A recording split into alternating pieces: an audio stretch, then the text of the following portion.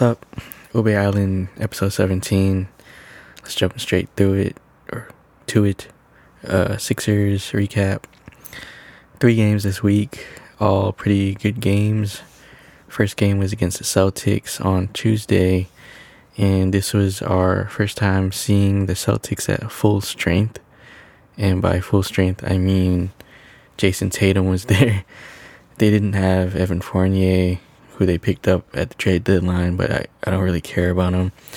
And it didn't matter anyway, as I will talk about soon.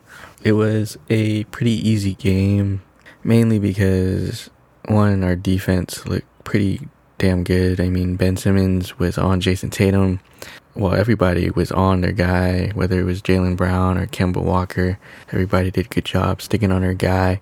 But the thing that I was most impressed with was our team defense was really well. It was really superb. I think we did a good job helping each other out. And as a result, we didn't have Jason Tatum or Jaylen Brown or any of them going off on us. And on the flip side, Joel Embiid looked fantastic. This was probably his best game since his return from injury. It was an easy 30-plus point game. But most notably, he had 20 free throws.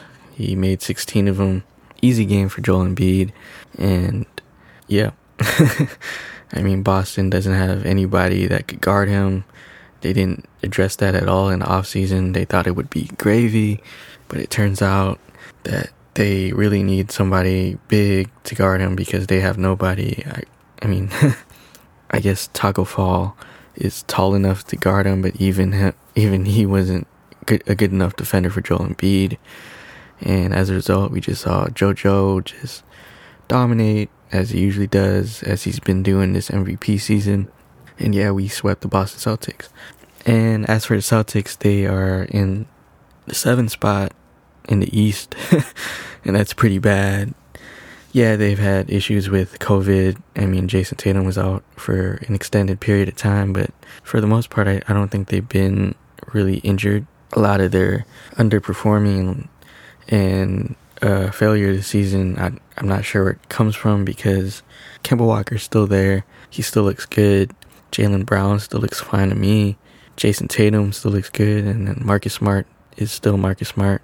But the rest of it is the issue. They don't really have that great of a supporting cast. There's no more Gordon Hayward from before, Marcus Morris, and oh yeah, I forgot that.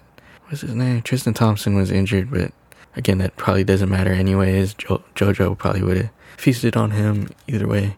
But yeah, Boston really lacks a lot of support. And whether they figure that out in the postseason, we'll see about that.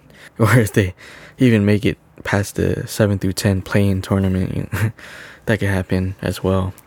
Well, it looks like we might play them in the first round. And I would honestly love that.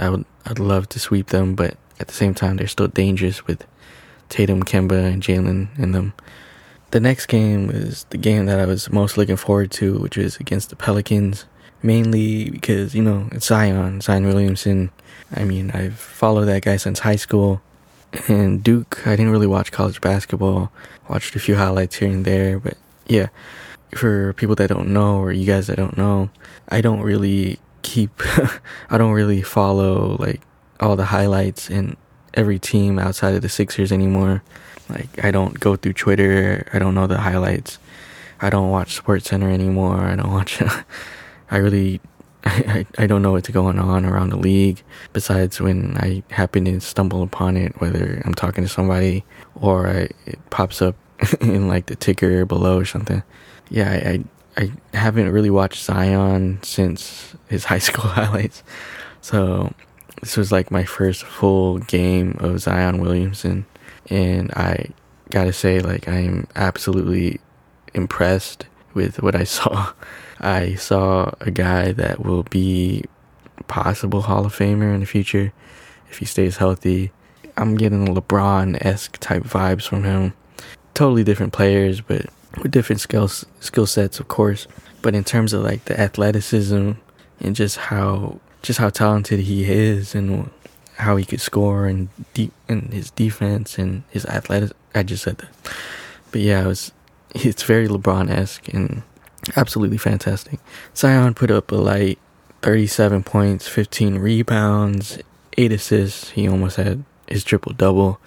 The game is so it was out of reach from us at the end that Zion didn't really have to like pass it around or do anything at the end, so he didn't really get his triple double. But I was completely impressed by what I saw from Zion.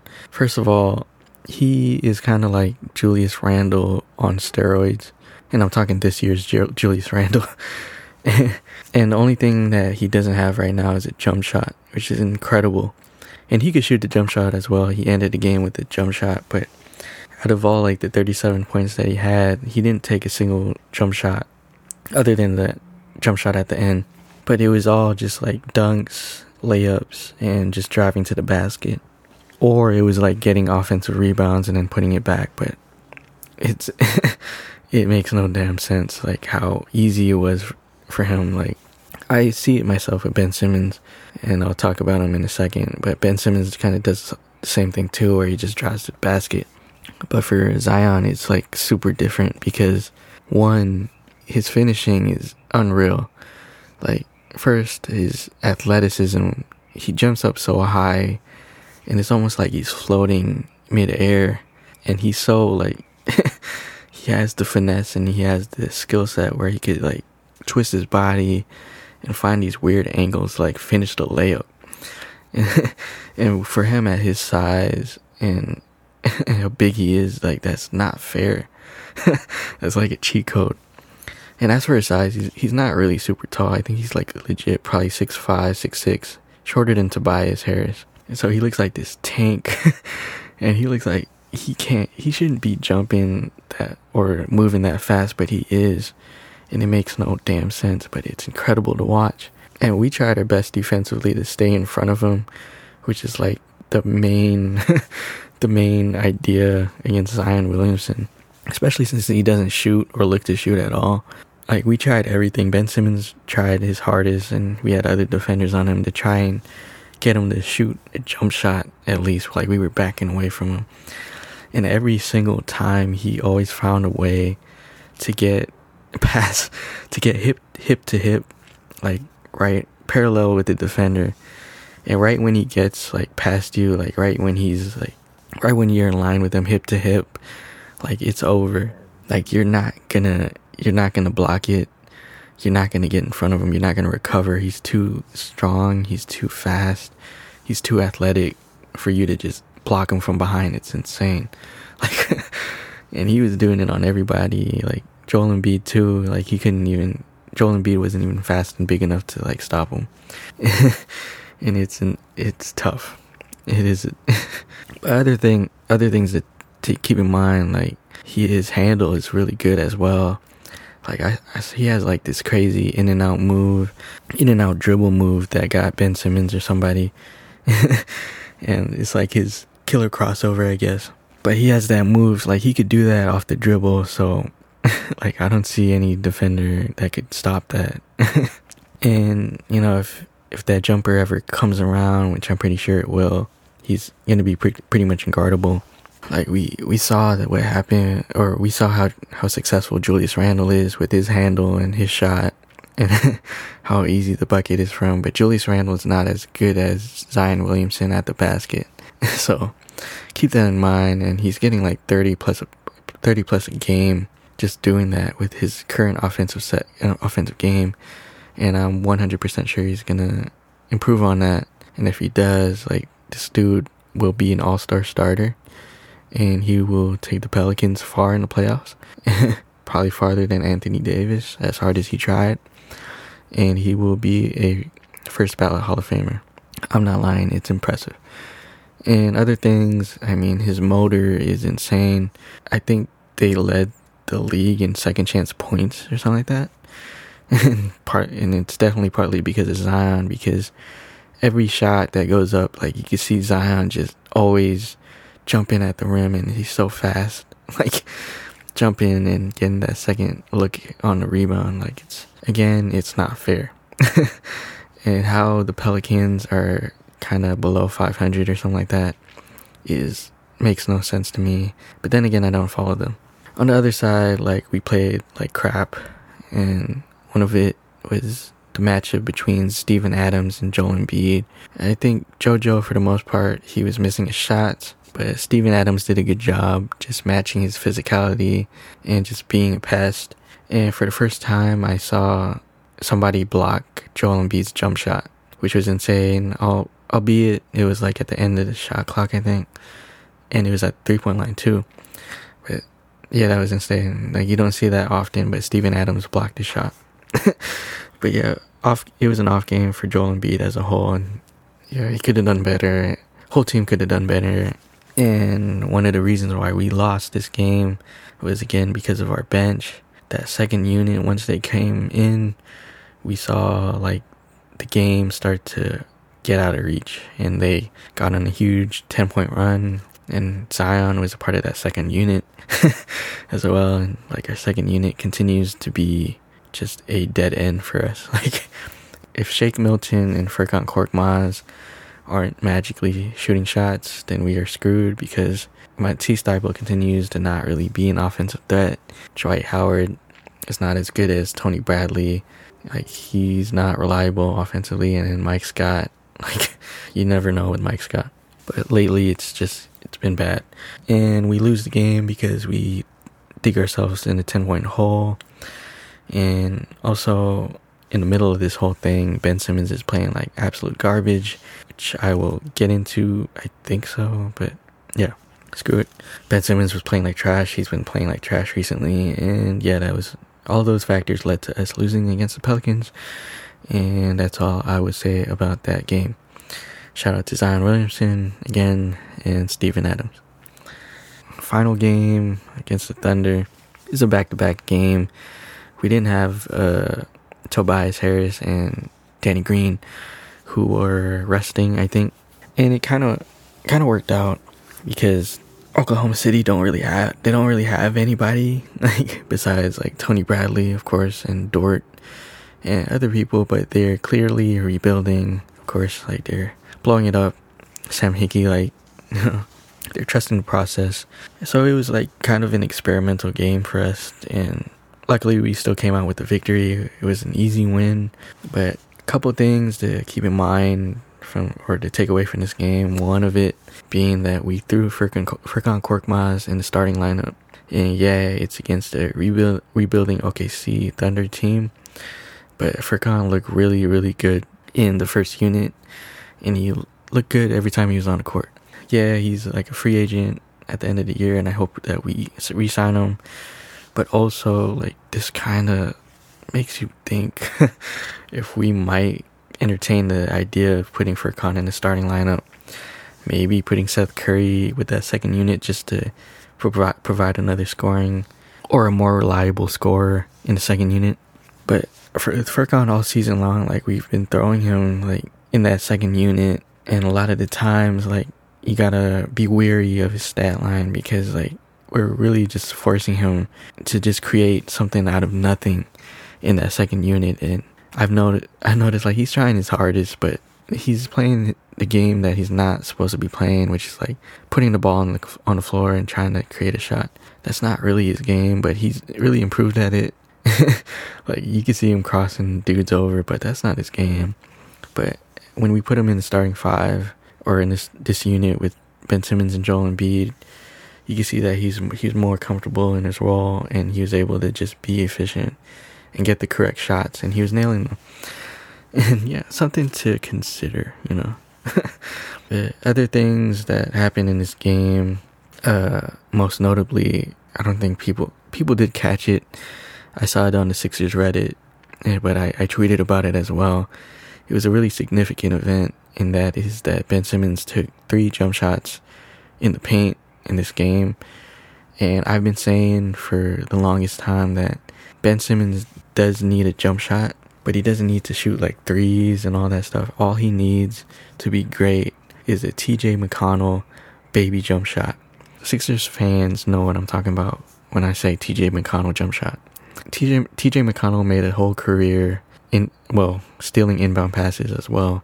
But TJ McConnell always had this nice little baby jump shot maybe from like 10 feet, 13, 15 feet from the from the hoop. But it's this nice little mid-range pull-up jumper that he would just pull out of nowhere, and he'd always nail it. And Ben Simmons at 6'10", that shot is unguardable if he has it. Like TJ McConnell, it was hard for people to block it because he always shot it at the right time. But Ben Simmons is 6'10", super athletic. And if he could have that jump shot, like he can get 20 a game. It opens the game up for everybody. And he took those 3 TJ McConnell jump shots in this game. And like I said, it was unguardable. He was wide open because people are already assuming that he's going to drive to the basket. So they're sagging off of him. So when he shoots these jumpers with his left hand, sadly, he's wide open, and he drained his first 2 shots, and I think he barely missed the third one. So he's 2 for 3, got those 2 easy buckets. But it's a nice sight to see. Again, we're reminded of the fact that Ben Simmons likes to tease us a lot. So there's a good chance that we're never going to see those jumpers ever again. But it was just crazy to see, and it looks like he worked on it. But man, if he could just get that damn shot, dude, we will be set. Like everybody else is shooting it from the mid-range, like JoJo, Tobias, and now Ben. Like we are set if we could just shoot that damn jump shot. But yeah, that is the Sixers recap. And for this week, next week, we have an insane schedule. We have the Mavericks.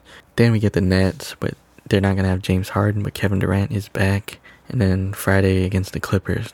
Oh my god. But yeah, that's the Sixers recap for this week. Okay, next part. Sad news this week is that it was reported that DMX passed away at the age of 50. He had got into, I didn't read the full details, but he ended up in the hospital, and I heard reports that he was in a vegetative state where he was pretty much put on life support or something. Heard about his family or his children being flown out to the hospital, and at that point, I kind of got the idea that it wasn't going to end too well. And yeah, the news finally broke out that he passed away at the age of 50. For hip-hop fans, we lost one of the best to ever do it. We lost a legend. It doesn't matter how old you are, how young you are, when you got into hip-hop. There's a good chance that you stumbled upon DMX's music. He's been so relevant, and his songs are classics that have stood the test of time, that have been on our playlist whenever we wanted to get hyped, whenever we wanted to let some aggression out, when we felt like punching a wall or something, or or wanted to feel pumped up to do something. DMX has always been on our soundtrack.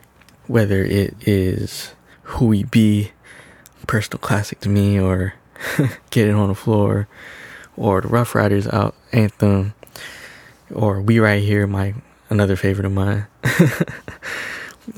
He will always have a place in our ears, in our hearts, with his music. And as somebody who makes music myself, oh my god, that sounded weird. But anyways, as somebody who produces music myself and who loves hip-hop production, that's how I got into hip-hop. That duo of Swizz Beatz and DMX has to be one of the best duos in hip-hop history. Like that 1-2 punch with Swizz Beatz and his classic ad-libs and his signature beats. Some people don't like it, but I'm a personal fan. But his beats over DMX's voice and his energy, there's no duo like it. And I don't know if it'll ever be replicated. Some people came close, in terms of the energy and, the vibes. But DMX and Swizz Beatz, still probably one of the best duos ever. And hopefully Swizz Beatz is dealing with the death and I hope he's doing okay. Hope everybody's doing okay. One of the things that I've enjoyed about his music was that, one, he sounds so unique. And this was something that we definitely took for granted back then, is just how unique rappers sounded from each other. DMX is one of those artists that you'll never hear somebody like him again. You can hear people impersonate him, Like Ari Spears had his classic impersonation of DMX. But there will never be somebody that will sound like DMX. There will never be somebody that has the mic presence of a DMX. Like, whenever he had a verse in a song, whenever he had a line in a song, like, you had to shut up and you listened to it and you knew it was DMX. So again, rest in peace to DMX. And I and many other people, hip-hop fans, will be blasting your music, not just this week, but for the rest of our lives. And we thank you for your awesome music, and rest in peace.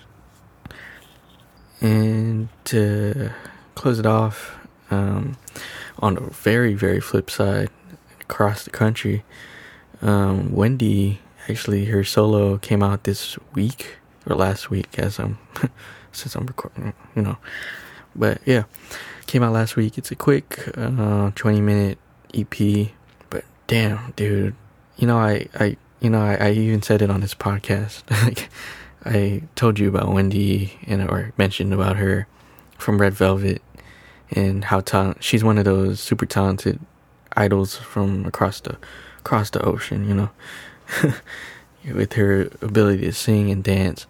But I don't know if I mentioned in the previous podcast, but I've always said that I think Wendy has probably the best voice in K-pop, and one of my favorite voices in general, because it's super strong, but it's super smooth, and it's beautiful to listen to. And in this album, EP, whatever you call it, Like Water, she is singing. She's not singing.